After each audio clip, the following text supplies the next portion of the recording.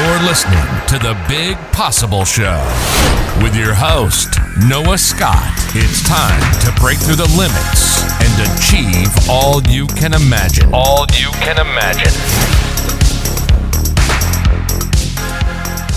Hello and welcome to this episode of The Big Possible Show. Noah Scott signing on with an incredible guest today. I'm super excited. So Jeff Leisawitz. He is a coach, an author, and he burns with a mission to inspire heart-centered solopreneurs and creative types of every flavor to amp up their power and shine in the world. As an award-winning musician, producer, college songwriting professor, and critically acclaimed author, he's distributed filmmaker and also an internationally in-demand coach for creatives. Jeff has ultimately devoted his life to empowering others. Ooh. Welcome to the show, Jeff. This is going to be exciting. Yeah. Let's do it. All right. Great to be here. Thank you. Yeah, what a cool bio. You've really hyped it up here. So do you want to take a minute and just talk about who you are and what you do? Sure. So, growing up, I was always sort of the weird, friendless kid, imaginary worlds and all that kind of stuff. When I was about maybe 7 or 8 years old, I went to summer camp, sleepaway camp. And every night there was some free time. And one of these counselors brought up a big 70s drum kit, stereo, and a box of records.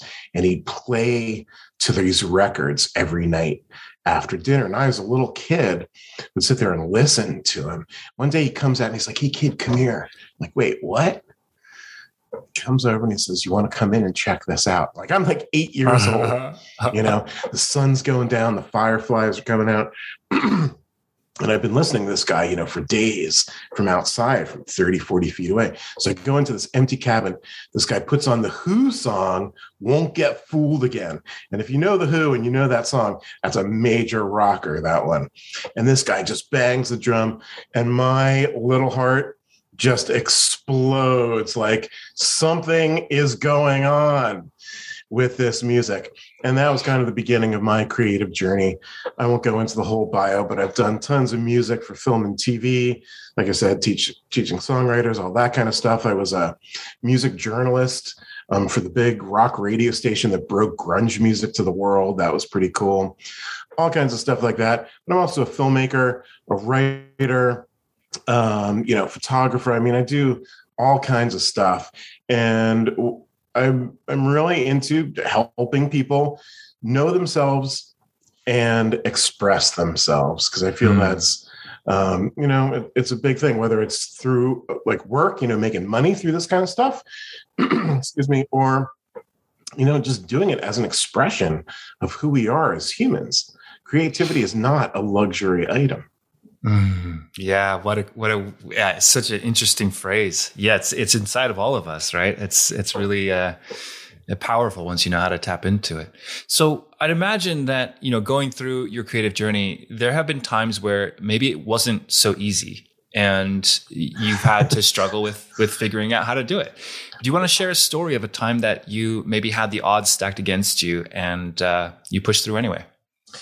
Yes, absolutely. So first of all, when I was in college and I was, starting to create my world and my vision for where I was going, my instructor, my advisor said to me, "Hey, if you're going to be an artist, if you're going to be a creative, be ready for 97% pain and rejection." And I was like, "Come on, can't be that bad." Well, yeah, it kind of is, but it's also kind of worth it. Right? Holding true to your values. So here's my story around this. So as a screenwriter, I'm taking all these classes, mentored by a top guy at UCLA, all this kind of great stuff, running around LA trying to sell my screenplays, getting bites, but selling a screenplay is a big deal. And at that time, I had not gotten any sales. So I was like, you know what? Screw this. I got a couple $1,000s in my pocket. I'm going to make my own film. Did I go to film school? Do I have any idea what I'm doing? No, and no. But of course, I have the punk rock attitude, which part of it is do it yourself, DIY, do it yourself. Always had that. So I find a guy who knows how to do the camera and sound. I hire the actors. I do this whole thing. As I'm finishing this up, I'm realizing that this is costing me literally 10 times as much as I thought it would. Oops. But I was kind of so far into it that I'm like, well, I gotta do it. I mean, it's either worth nothing or something. Anyway, I finish this thing. I think it's pretty good. I'm like, all right, I'm gonna put this out to film festivals. That's kind of the next step generally. Put this stuff out. I get rejected from every single one. I'm like, oh man, this ain't cool, not good. Right. And then out of the blue, I get a call from somebody and she says, hey, a friend of mine at a film festival turned me on to your movie and I love it. I work for a streaming platform. We want to do a worldwide deal with you for this film. What? So I went from, basically not being able to sell the script to making the movie, to overspending the movie, to not, getting anywhere with the movie, to the goal. How is that possible? I don't know, but it happened. Wow, incredible. It's so hilarious because that's kind of the same process we went through producing my film. It's just so funny. And like, you have to be resourceful, but, and I love the fact that you just stayed persistent throughout. Talk to us a little bit about what was going through your head, like at that moment, like when, we kind of just jumped from rejection to success. Like, what was going on in Jeff's mind at that time?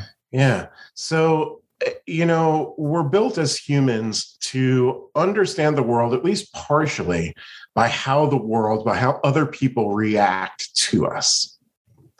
Right. And we tend to see ourselves in a way that other people see us. Okay. So when you're rejected by 10 or 20 or whatever film festivals in a row, the typical takeaway would be, maybe I suck at this. Maybe I need some more work. Maybe I got to figure this out in a different way. So that's what was going through my head. I'm like, geez, maybe this isn't good. Even though before I sent the thing out, I'm like, damn, this movie's good. I like this. I think I did a really good job. Right. So then, I get all that rejection and feeling like that's, not really happening. And then I get this other phone call that says, hey, you're a genius. We want your movie. Here's money. Right. So then suddenly it's like, well, gee, maybe I am good at this. Maybe this is a thing. What this tells me at a bigger level is that we need to stay true to ourselves and our vision, right? Some of the world is going to get it. Most of the world is not. And that's okay, because the truth is we must be true to ourselves in what we do. Right? Yeah. And so when it comes to, some of the things that you share with your clients in particular, and probably some of the stuff that's in the book as well, when it comes to finding that thing that is true to yourself, what are some of the ways in which you recommend people to navigate towards that? Great question. And something that a lot of people struggle with. So this was only maybe 5 or 10 years ago that I came across this concept, which is really kind of huge. It's a Japanese concept called ikigai. Okay. This is not the weirdo on the bus or something like that. This is a Japanese concept, and it is essentially the overlap of different elements of our lives. One is what you love. Okay. One is what you're good at. Another one is what the world needs and what the world will pay for. So think of these as each one of those as a circle in a Venn diagram. And, if I was on a class here, I could show you my picture of this. But where all of these things come together, at the center is something where you love it, you're good at it, the world needs it, and the world will pay for it. If you can tap into that center place, that is your reason for being. That is how you can offer value and goodness to the world. So using that idea as a framework, you simply go through each of these circles. What am I good at? What do I love? And then once you got that, it's what does the world need? And then is somebody actually going to pay for this? Right? If you can dial all these things in and get yourself into that center point, you've got something good. Yeah. And I love that we kind of hinted on this when you were talking earlier about you don't need the entire world to need it or pay for it, but you need enough of the world where you can get going with it. So I've got a blog post on this on my site, and the title of it is "Shoot for Sustainable, Not Superstar." Even though I call my people superstars, the concept is there's only a handful of Taylor Swifts out there, right? They're really top, right? And the chances are you're not going to be that. You're not going to get that. You're not going to be a billionaire. That's okay, right? What you need is something that is sustainable in your life, something that gives you joy and service and connection, something that you love and you can grow in, right? Doesn't have to be the biggest thing in the world. That's like one of America's like biggest misconceptions. It doesn't have to be big to be great. It has to be great to be great. And you can always grow into it. I loved how you brought that in as well. So that you can get good at something, even if you're starting and you like it, the world's going to pay for it. The world needs it. You might not be good at it yet, but you know you can get better with practice. Yeah. When the band The Police came to the United States of America on their first tour, they landed in New York City. They played a gig in New York City. The Police, huge, one of the biggest bands of the 80s. There were 3 people in the audience: the bartender, their manager, and one of their girlfriends. Okay. 8 years later, they were one of the biggest bands in the world. So yes, we can grow into things. Yeah, fantastic. All right, so now let's shift gears and talk a little bit about the practical side of getting your creative dreams off the ground. As this is I'm pulling that from the title of your book here, Sure. No Bullshit Guide for Getting Your Creative Dreams Off the Ground. I freaking love that. It's just so to the point. So what are some of the practical tips? Because it sounds like there are quite a bit of practical tips in here, and it sounds like that's kind of your approach. Sure.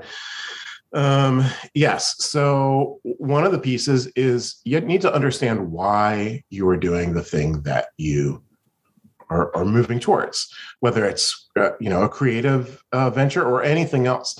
You need to know what drives you, because if you don't know, you're not tapping into the energy that is potentially there for you, right? Many people do things and they're just not even conscious of why they're doing them, right? So we want to know that. What's another thing? Start before you're ready. Right. That's kind of what we were just talking about.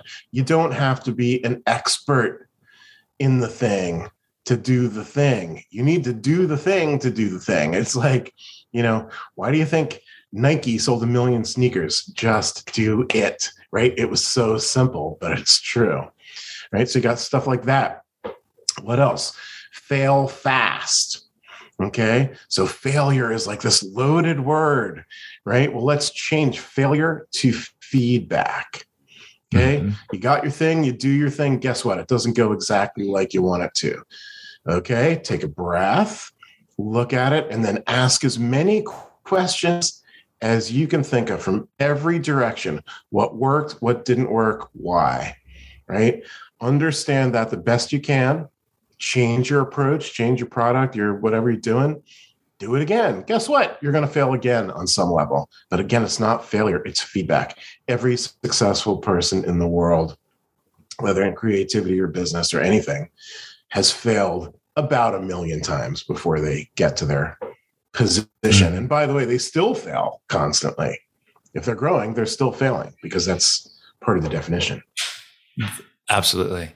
And so what are some of the things that you're really excited about looking into the future, or at least the near future coming up? This could be in regards to your business. It could be in regards to just some of the future trends that are out there. We got Web3 coming out. There's a lot of decentralization happening. In your world, what in particular stands out as something that's noteworthy? Well, I think this pandemic it's obviously been terrible in many, many, many ways. One of the things that it's doing is, at least in my experience, is it's compressing our experience, meaning many people are not running around, going out, doing the thing, right? The things that they want to do as much as they normally would because of the pandemic. When the pandemic is over, which we all hope it is over ASAP, I believe that what this has done to us as a general culture, and as myself as well, is that it's saying, you know what? There is only so much time on this earth. Your life is a ticking clock. Okay? So what are you going to do? Right? Like the sort of specter of illness and death has been around us now for a long time. How can we use that to propel ourselves to move forward in the directions of our dreams, in the directions of value, creativity, service, goodness, spirituality, whatever your thing is? So I'm looking forward to basically the pendulum swing when this release hopefully soon happens.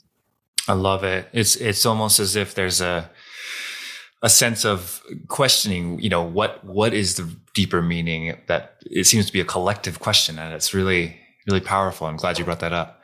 And as people are in this frame of mind of just, looking at their life critically and saying, okay, how do I make my life a little better? How do I make my existence more meaningful? What decision-making frameworks or mental models have you found particularly helpful to either use in your own life or to share with your clients in terms of facing these decisions and finding the courage to take action with them? Decision-making. So in the Western world, the Western culture, we get really hung up on our brains. Oh my goodness, my brain is so smart. And hey, I'm sure it is, right? But intellect is only one part of our knowing. You can make a very logical decision with your intellect. Fantastic, good for you, that's great. And oftentimes that's a smart move, right? That's generally a smart move. However, it is not the only resource that we have. We can understand the situation through our heart, through our intuition, through our feeling, through our consciousness, right? And that can inform a decision. Some of the best decisions, I bet if you ask people this, the best decisions most people ever make in their lives will not be intellectual. They will be driven from the heart, right? Driven from this intuitive sense. So when you put these two sides together, that's where the real power is, to understand the head and the heart, right? To take that in and not decide just from your brain, but decide from a bigger sense of yourself. Well, very, very cool. Thanks for sharing that. And all right, we're working towards wrapping up here. And so I'd love to just see if we can summarize one of your most impactful life lessons to 30 seconds or so. And this can also be some advice you've heard from a friend along your journey. So I'm not quite sure I understand the question. If you could sum up your most impactful life lesson, or this could be a piece of advice that you've heard from someone along your journey. And it could be a particularly powerful mantra that you carry around. What would that be? Well, I'm going to go with the sneaker company. Just do it. Right? Because there's always reasons. You can always find a reason not to do things. Right? There's always going to be fear, resistance, obstacles. Okay. Sometimes they're legit and sometimes they're not.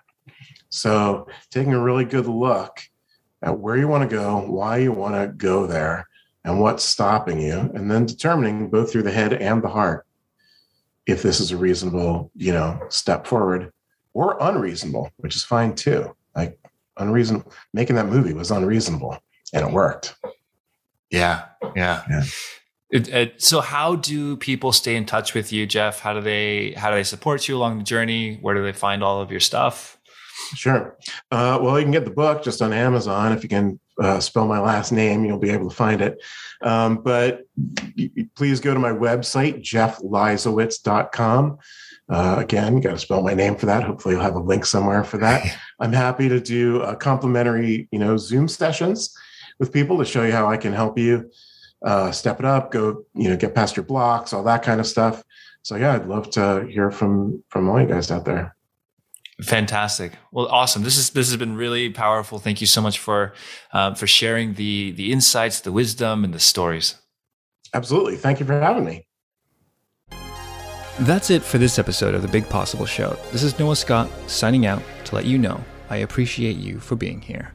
Of course, if you enjoyed the episode and want to share some feedback, visit Apple and drop a review. That review will help other people find the show, and it also gives me a signal that, hey, people are out there listening. And with that, may the rest of your day be filled with epic adventures. And I'll see you right here for the next episode.